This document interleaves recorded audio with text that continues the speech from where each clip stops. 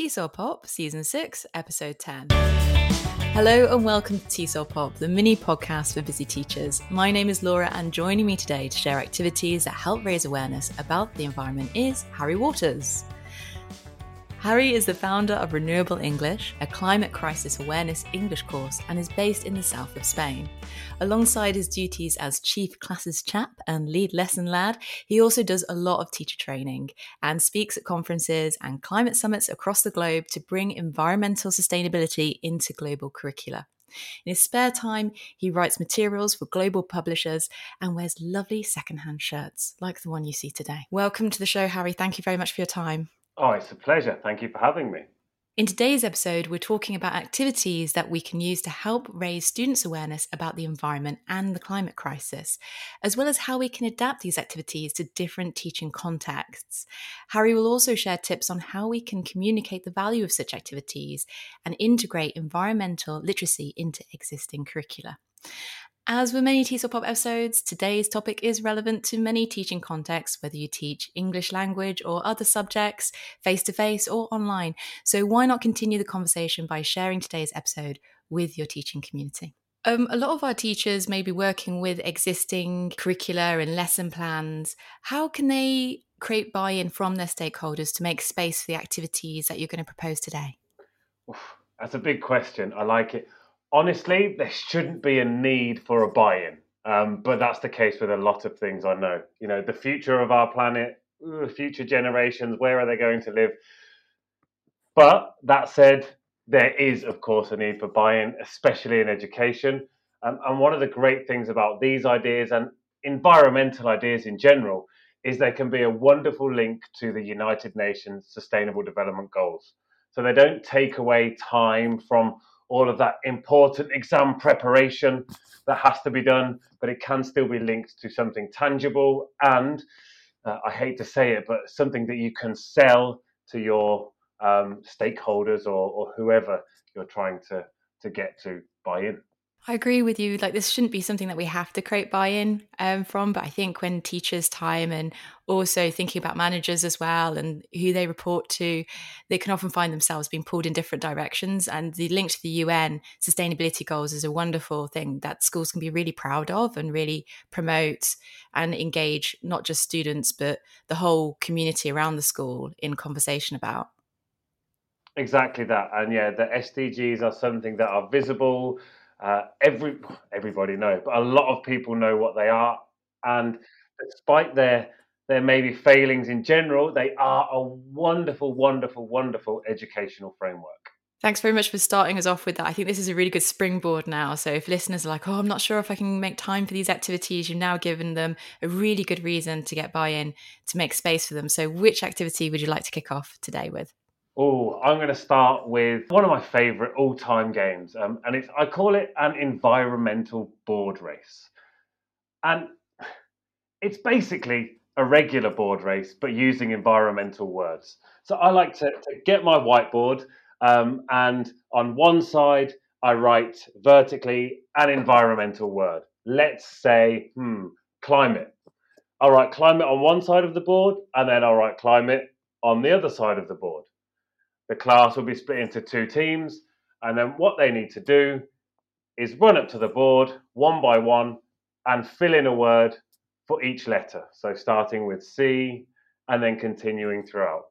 There are loads of ways you can adapt this to different classes. You know, you can do this with your youngest kids, and you've just learned animals, and you can just make animals the topic. Or for your higher level classes, you could focus it more on environmental vocabulary, or something along those lines. And you can then take it a step further and use the words that you've collected and put them into a story. You know, maybe you can write an environmental story using the words that you got from climate. This is a really lovely idea to kind of recycle language and get learners reviewing language. And like you said, it could be a brainstorming as a springboard to a creative project. What's the most memorable words that students have come up with when you've been playing this environmental board race? I think my favorite one that actually ever came up, and it's very strange to say this, but I was teaching a first certificate class, and we got to the E, and they wrote, environmentally friendly. And for me, suddenly, my challenge was whoever could write the longest word got the points. And that student had gone from thinking environment, and I thought I need to make it longer. So they turned it into environmentally. And then as soon as environmentally came into the head, they were like, oh, environmentally friendly. I've heard that before. So just seeing that kind of process in the students, and it's also something that is really useful to different parts of the first certificate exam.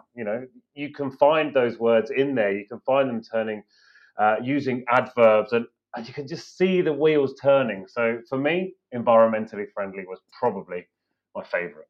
That's a brilliant memory to have of that activity.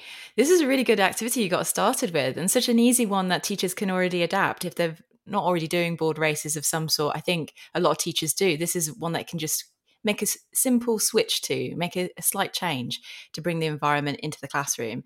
So with that, what's your next one? How are you going to top this? Oof, they get better. Don't worry, they get Yeah. better. Next one, I like to call snowballs, because I live in Seville, where it's currently very, very hot. So the idea of seeing a snowball at the moment is my dream. It's also a great way of reusing scrap paper. So when we get our scrap paper, we go to our recycling box, and from that we take some pieces out. And on the back of our scrap paper, we write a planet pledge. So I will stop driving to school. I'll start walking to school. So it can start with something very simple like that. I will stop eating meat on Mondays and Thursdays. Any idea like that we can put on a piece of paper. Then you screw up the piece of paper. And what I do in my classes is I get my students to throw it at the teacher, being me. Now, something wonderful when the students are able to throw something at you. They get very involved. They get very excited. And then I ask them to go and collect a snowball. They have to find that snowball, open that snowball, and go around the class asking what their fellow students' planet pledge was. So, do you take 2-minute showers? Do you eat meat only on Mondays and Thursdays? Oh, yes, I do. That's my planet pledge. And then with that, I stick it to the wall. So they've got their planet pledge that they've made, this idea that they've had, no matter how simple, no matter how small, and it's there on the wall. And when they walk out of the classroom, they can look at it. And you can check back on it at any moment. And you can say, hey, Steve, did you have meat for dinner yesterday? Yesterday was Thursday. How are you going with that? Oh, well, yeah, I did have meat yesterday, but I'm not going to have meat today. So, I changed it around. I'm finding it difficult on Mondays and Thursdays, but I am doing 2 days a week. So it's a way of keeping it there and in our students' faces. That's a wonderful way of making it part of that classroom environment, these resources that you can refer back to and recycle and make part of other conversations and obviously other things you can do with the students. When you were talking about the snowball fight, the last time I did a snowball fight in my young learner classes, another teacher actually came in with his class and snowball attacked us. We were unprepared, unaware, and they literally just came in and threw all these snowballs at us, these paper snowballs. And then for the rest of the lesson, me and my students were like, right, how are we going to get them back? We need to plot carefully. But while you were mentioning and describing that activity, that's a wonderful memory I have. And like you say, the students get so involved. They're so excited to be part of that. And then that can really help generate that interest into the topic and what's written on those pieces of paper. Exactly. And you get to see this eclectic mix of different views, and you're encouraging recycling as well, which can't be a bad thing. Yeah, absolutely. So with that then, we've talked about the board race, the snowball fight. You've got a third one in your pocket to share. What would you like to talk about next? I have now. This one is probably my favorite with teens-ish, and also young adults. And that's a 2-minute tweet. So at the end of my lesson, whatever I've been teaching about, I don't only teach about the environment, by the way. I do teach about other things. I just connect it to the environment in some way because everything is connected to the environment. So at the end of my lesson, let's say I've talked about sport, which I will be doing in future classes, obviously. At the end of the lesson, I say to my students, okay, you have 2 minutes. I want you to write a tweet or up to 280 characters about how sport is connected to the climate or how the climate is connected to sport. So they may say something along the lines of sport affects the climate because there is lots of transport to matches, so there's a lot of CO2 that is released, and the climate affects sport because it's getting hotter, so now they have to have water breaks, or there is a weather incident, so there may be a storm or something like that. So these ideas that students can think about and get into, and it's just a 2-minute tweet. So they have 2 minutes, they have 280 characters. You're not saying, go home and write an essay. No, you're just saying, look, we've got 2 minutes. Just write down the connections. And, they have that moment of critical thinking and a great way to kind of join them together. And do students actually tweet these on a social media platform, or is it something they just write down, or do you give them the choice? They can if they want. I have had in the past 1 or 2 classes do it. It's rare though. Usually it's just a way of getting them to write in their notebook. You just call it a tweet, and they can draw a bird, and they can surround it. They can make it look wonderful, and But I have had students tweet from the class in the past. I think it's lovely that you give them that choice, because depending on if they want to engage in social media and how comfortable they feel with that, they can either just write it and share it with their classmates in the safe space of that classroom, or put it on social media if they wish. Exactly. This is brilliant. These activities are so easy to integrate into the class. Like you say, they don't take too much time, but the fact that you're able to kind of integrate conversations about the environment is a really powerful one. I'm sure as teachers are listening, they're thinking, oh, you know what? I can adapt that other activity like bingo that I play with my students. Bingo is my favorite. It's my students' favorite too for most classes. How they can adapt existing activities to kind of integrate the environment. For teachers that are interested in learning more and integrating environmental literacy into their classes, what sort of resources or things can they do to kind of build this skill? Okay, now for me, there are 2 ways to go about this.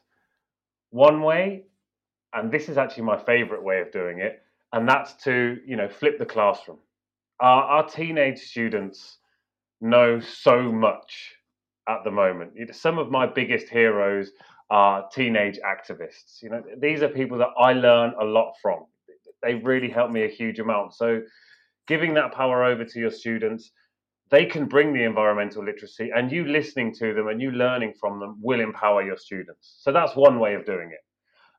The other way is going on to the plethora of materials there are out there. Obviously, Renewable English is the prime hotspot for the greatest environmental lesson plans out there, and they're completely free. But there are so many other places, ELT Sustainable, ELT Footprint has a lot of materials on there. All of the big publishers are coming out with free climate materials and places to get that. So there is so much out there. It can be difficult, but my first step would be listen to your students, and then from that, have a look around and see what you can find. That's brilliant. And I think also just talking to the teachers as well about what they're doing, you can really create a whole best practice sharing of activities, lesson plans, ideas, strategies, right? There's a lot of power within the community of your school as it stands. Thank you so much, Harry, for packing so much value into this episode, for sharing activities and recommendations. You mentioned that Renewable English has free resources that teachers can download. Please, could you tell us where we can find those? You can find them on the elaborately named renewableenglish.com. It's all there. There are videos to go with classes, so they're pre-made classes which have worksheets as well, and we have live classes every other Friday. You can also follow Harry on social media. Just look for the Renewable English handle wherever you are on social media to stay up to date with the latest materials and resources that he's creating. So if you have a question that you'd like us to answer, or like Harry, you have a topic that you'd like to pitch for an episode, then you can contact us via Instagram, Facebook, or the website tselpop.com. Finally, you can support the work we do at TESOL by leaving a rating and review wherever you listen to the podcast, sharing TESOL content with your teaching community, or by even buying us a coffee at ko-fi.com/TESOL.